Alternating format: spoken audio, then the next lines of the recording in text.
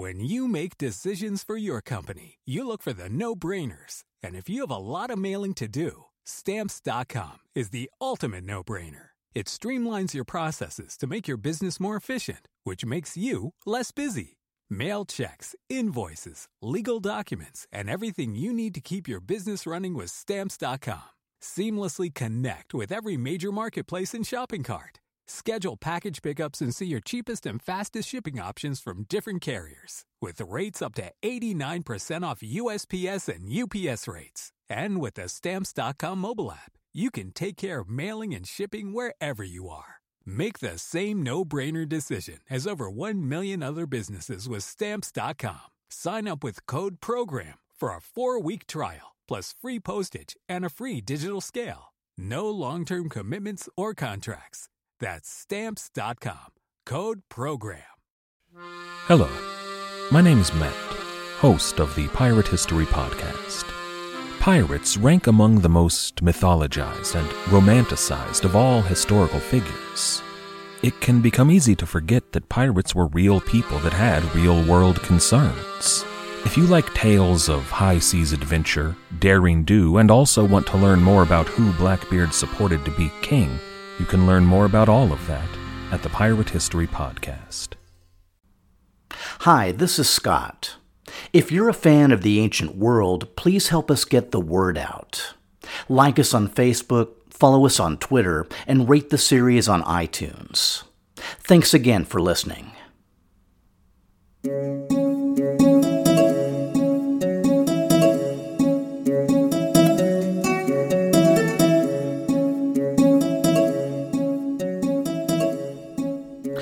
She minted coins in both their names, with their heads shown side by side.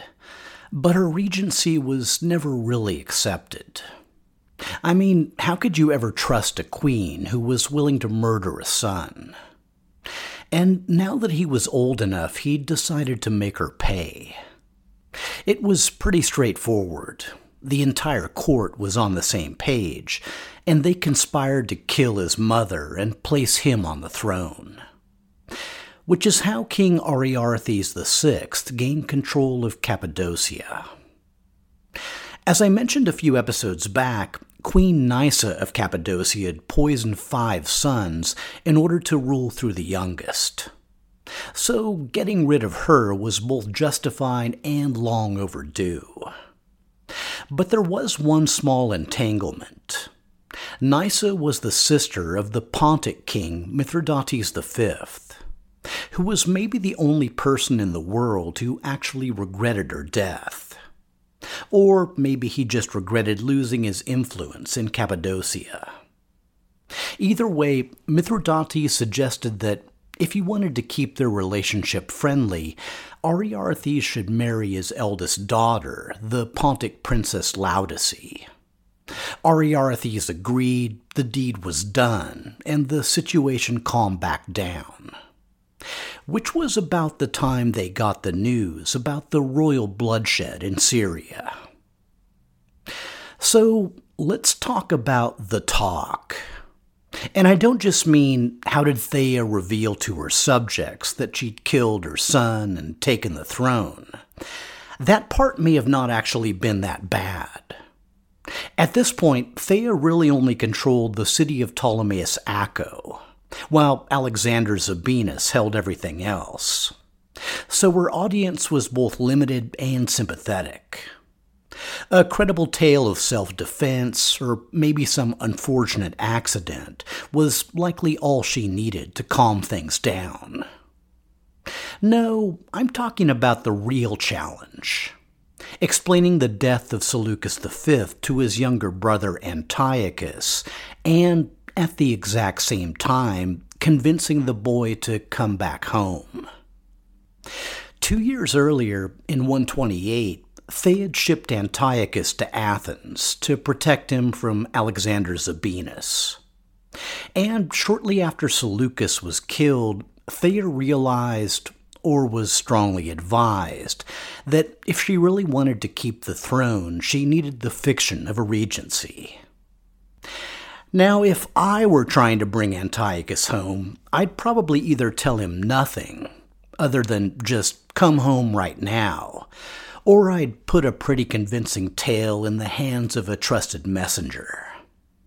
The goal was to get Antiochus to Syria and under Thea's direct control before he learned or even suspected the truth. If he did come back, Thea'd have to at least pretend to be sharing royal power. And to be honest, as a 38-year-old Ptolemaic princess and Seleucid queen who'd just killed a son to take the throne, the prospect may have seemed a little bit galling. Which is probably why, during this brief window, Thea allowed herself one small indulgence. What did she do? Well, she ordered the mint at Ptolemais Acco to strike coins in her image alone. The inscriptions name her as Queen Cleopatra Thea Euateria, meaning the good harvest or a fruitful season, with a matching cornucopia on the reverse. The coins were only minted for a very short time, because as she'd predicted later that year, her son returned to Syria. In 126, Antiochus was 17, and though he'd eventually attract a couple of nicknames, at the moment he just had one. It was Grypus, or Hooknose, and based on his coinage, you'll get no argument from me. If Antiochus knew what had happened to his brother, then devotion to his mother or a lust for power had outweighed concerns for his safety. If, on the other hand, he'd been told a lie, it wouldn't take long once he got back home for someone to tell him the truth. Knowing this, Thea likely made a preemptive strike and told him some version herself. At which point Antiochus had a decision to make. Turn on his mother and likely share his brother's fate, or go along with her plan to co-rule Syria. Of course, by co-rule, I really mean follow Thea's orders and take up whatever military role was needed. And by Syria, I really just mean Ptolemais Acco, because, yeah, Alexander Sabinus. It's easy to picture all the variables spinning around in Antiochus's head. Fear, ambition, loyalty to his mother, loyalty to his father and brother, loyalty to his dynasty, practicality, and likely a great deal of anger. But in the end, whatever his reasons, he agreed to support his mother. Antiochus was elevated to the Syrian kingship with the throne name of Antiochus VIII. The coin struck to commemorate the occasion left little doubt as to who was in charge. They showed Cleopatra Thea prominent in the forefront, with a sliver of Antiochus just behind her, often with the tip of his nose cut off. But apart from that, the coins depicted mother and son ruling in total harmony. An initial propaganda shot in the war to take back Syria. And shortly afterward, Thea and Antiochus got their first real piece of good news. Ptolemy Physcon had withdrawn support from his client, Alexander Sabinus. According to Diodorus Siculus, the 58-year-old Ptolemy Physcon began to repent of his former cruelties and endeavored to regain the people's love and favor by acts of clemency. Now, you and I have come to know Ptolemy Physcon pretty well over the course of this series, and I'm going to have to call BS on that one. But I can believe a few other things. First off, while he'd spent a huge portion of his life fighting his family for control of Egypt, and, Cyprus, Physcon had never shown the slightest interest in trying to conquer Syria. What Physcon likely wanted most was to rule as pharaoh over a united Egypt and ensure that his sons by Cleopatra III would eventually inherit his throne. But accomplishing that meant doing the impossible, reconciling with his sister and former wife, Cleopatra II, whose sons he'd killed and, in one case, dismembered, and whose daughter he'd forcibly taken. The partisans of Cleopatra II still held the capital of Alexandria, while Cleopatra herself was in Ptolemais Acco with her daughter, Cleopatra Thea. So if Physcon wanted to reconcile with his sister, he'd need Thea's help to do so. And again, Physcon had nothing against Thea ruling Syria.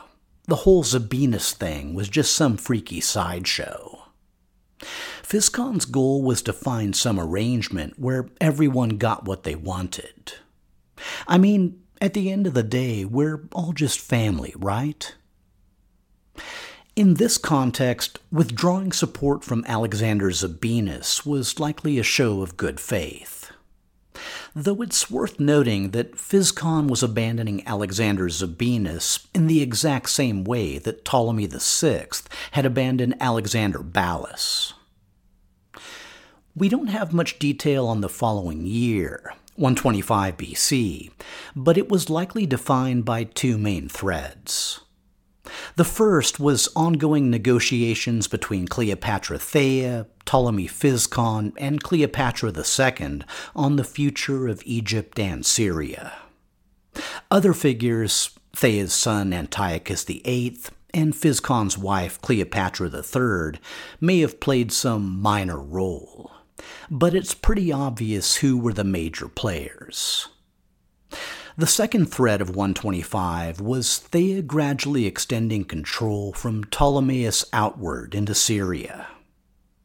Doing so relied in part on leveraging Seleucid loyalty, particularly toward Thea's dead husband, Antiochus VII, along with personal relationships, promises, bribes, and the selective application, or at least the threat, of military force. One prominent aspect, somewhat ironically, was inducing people to back her side by granting them independence, which sometimes meant giving formal ratification to a situation that already existed. According to historian John D. Granger, by 126 the Phoenician cities of Aradus, Tyre, and possibly Sidon had all declared independence, reflecting the collapse of Seleucid authority on the death of Antiochus VII. There was also the city of Philadelphia, modern Amman, Jordan, which had already been independent for years under the tyrant Zeno Cotylus. Sometime in the 120s BC, Cotylus also extended his control to the nearby city of Gerasa. The Judeans, as I mentioned, were also independent, and had recently captured the city of Medaba and annexed the region of Idumea. There were also new players outside the bounds of traditional Seleucid authority. I've mentioned ongoing penetration and settlement of Syrian lands east of the Jordan by Nabatean tribes. And let's not forget the Emessenes, who'd already played important roles in the fall of Alexander Ballas and the rise of Deiodatus Tryphon. Then there was the challenge of former satrapies moving toward independent kingships. Way back in 130 BC, Thea had learned of the death of Ptolemy, the satrap of Commagene just north of Syria. He was succeeded as governor by his son Sames, though it's unclear whether Thea, or the Seleucids in general, had been consulted prior to the move. At the time, the issue had been put on hold until after Antiochus's return. But after Antiochus's death in Media, Commagene declared independence under its new king, Sames I. Then there's our old friend Hyspaosines of Charax. I mentioned that when Antiochus VII had marched east, he'd left Hyspaosines in charge of the Gulf. Shortly after Antiochus's death, Hyspaosines took the title of king, not only of the Characina, but of all of Babylonia. After the death of Phraates II, Hyspaosines also captured Seleucia on the Tigris and invaded Elemius. So, on the bright side, a Hellenistic ruler was back in control of southern Mesopotamia. But that ruler was an independent king who didn't answer to Thea. Between talks on the future of Egypt and Syria and reasserting legitimate control, it's safe to call 125 BC the year of negotiation. At least some of the talks on Egypt and Syria may have been face-to-face. After all, if Physcon and Cleopatra III were based in Cyprus, hopping over to Ptolemais Acco was barely an inconvenience. So there's a decent chance that the future of both kingdoms was decided by a clutch of Ptolemies driving hard bargains in a city named after their founder. However it happened, by 124 the final agreements were made. The main outcome for Egypt was that, and do not ask me how, Ptolemy Physcon and Cleopatra II agreed to publicly reconcile and rule the kingdom together, alongside Cleopatra III. But the biggest winner, surprise, surprise, was Cleopatra Thea. According to Justin, as part of the terms, Physcon proceeded to devote his entire strength to the destruction of Zabinus's kingdom. He therefore sent assistance to Grypus on a massive scale, and also gave him the hand of his daughter Tryphena in marriage. At 17, Tryphena was the eldest daughter of Ptolemy Physcon and Cleopatra III, and a reasonable match for Thea's son, the 19-year-old Grypus. It's probably also worth mentioning that Physcon and Cleopatra III had two younger daughters, named Cleopatra IV and Cleopatra Selene, who were 14 and 11, respectively. One main outcome of Tryphena marrying Grypus was that any offspring would have a claim to the Egyptian throne. But with two sons by Cleopatra III already on deck, the 19-year-old Ptolemy Lathyrus and 16-year-old Ptolemy Alexander, Physcon must have felt the risk was manageable. Equally important was Physcon agreeing to clean up his own mess by offering Thea enough gold and troops to overcome Zabinus. And while withdrawing his backing hadn't had much impact, actively trying to destroy Alexander was an entirely different ballgame.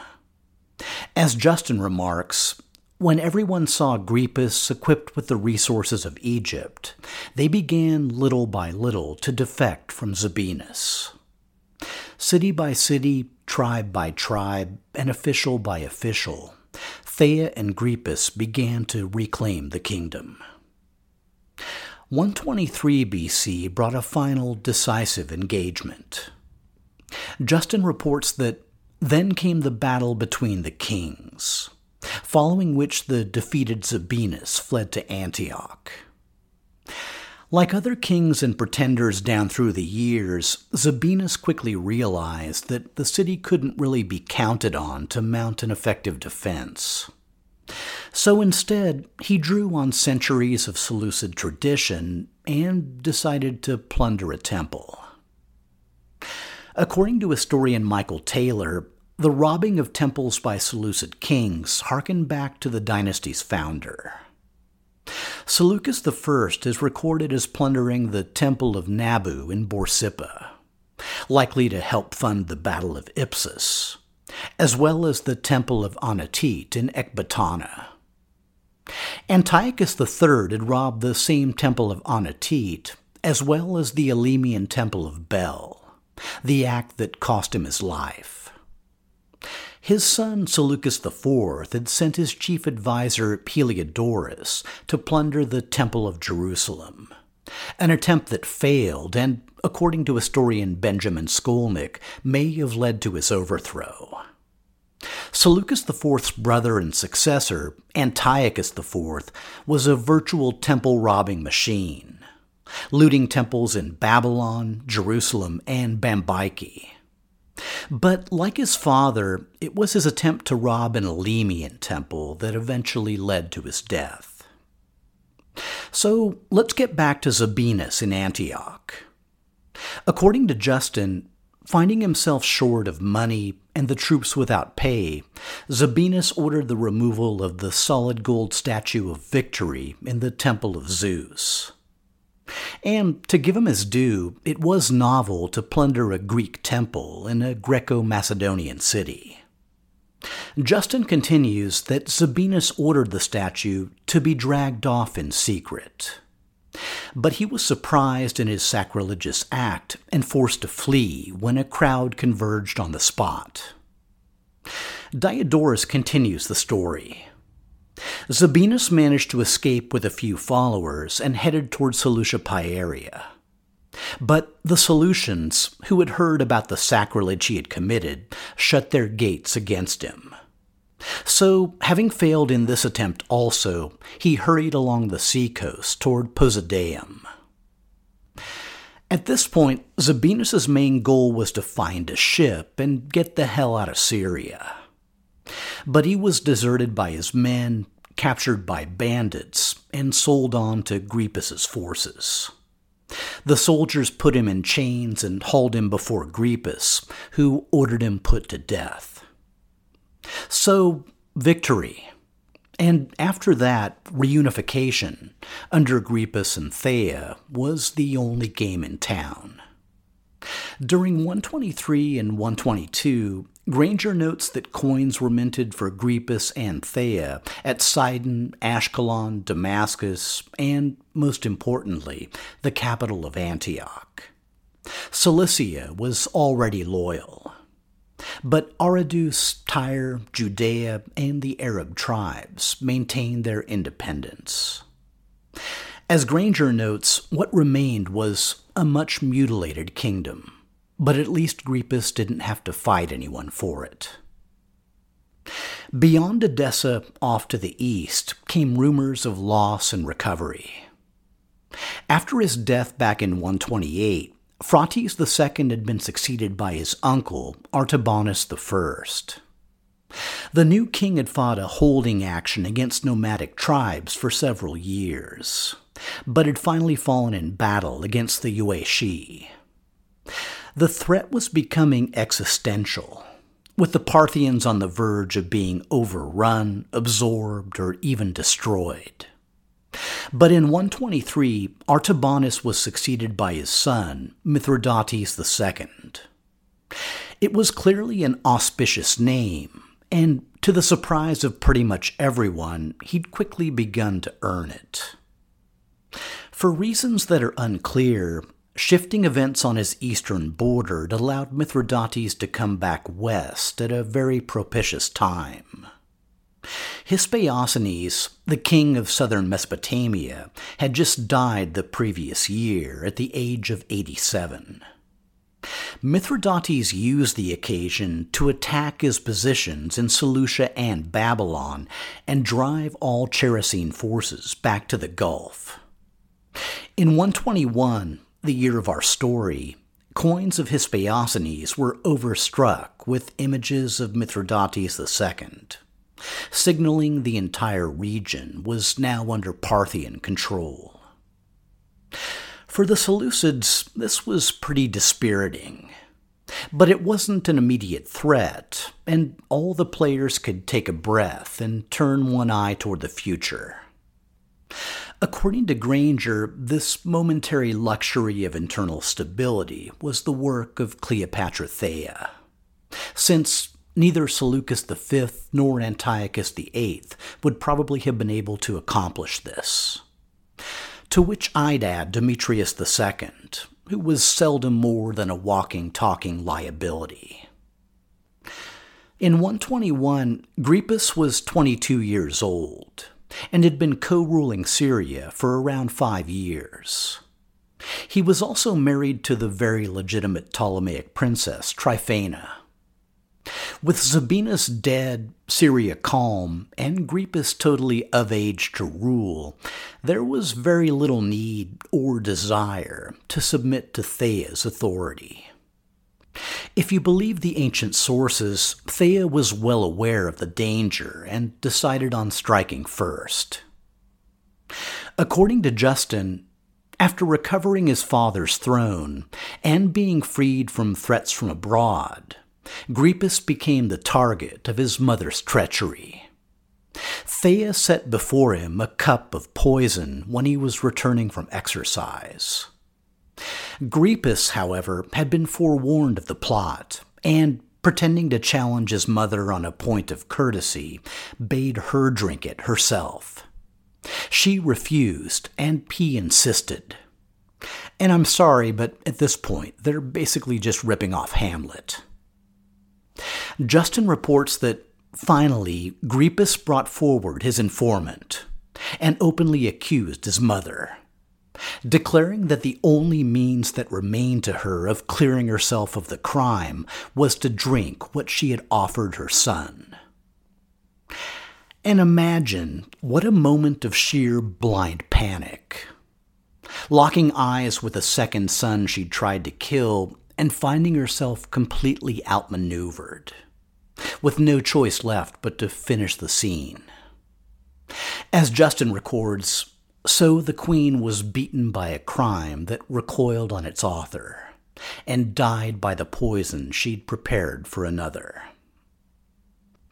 At the time of her death, Cleopatra Thea was 43, and had ruled the kingdom on and off for 29 years. If she'd convinced Antiochus VII to not go off east, or Demetrius II to not invade Egypt, the Syrian kingdom she'd left behind would have likely been much stronger. But her final legacies, peace with Egypt, a united Syria, and Grypus's marriage to Queen Tryphena, would have to be enough. Thea did have one more legacy. Her son by Antiochus VII, the 12-year-old Antiochus. Sent to Cyzicus in Anatolia to protect him from Alexander Zabinus, the boy was commonly known as Cyzicenus. And though he was young, he'd eventually show the reckless fire that marked his dynasty by seeking revenge against his half-brother Grypus for the murder of Cleopatra Thea. So, this is technically the end of our story. My goal was to trace the decline of the Seleucid Empire through the life and actions of a witness and participant, the Ptolemaic princess and Seleucid queen Cleopatra Thea. Like I noted at the beginning, the Seleucid Empire of Thea's time didn't have much in the way of admirable characters. Great statesmen or innovators or builders, or even great warriors, with the exception of maybe Antiochus VII and a few of the Parthians and Bactrians. But I feel like I delivered on the ambition, violence, intrigue, and betrayal, interesting times, and interesting figures. And I think I totally delivered on all the fun nicknames. The purchased one? I mean, come on. But, just like I wrote a 2-part prologue covering the empire's foundation and rise, I'm planning to write a 3-part epilogue covering its final destruction. So stay tuned for that starting next episode, when we'll cover the longest-lasting Seleucid civil war, one fought by the sons of Thea.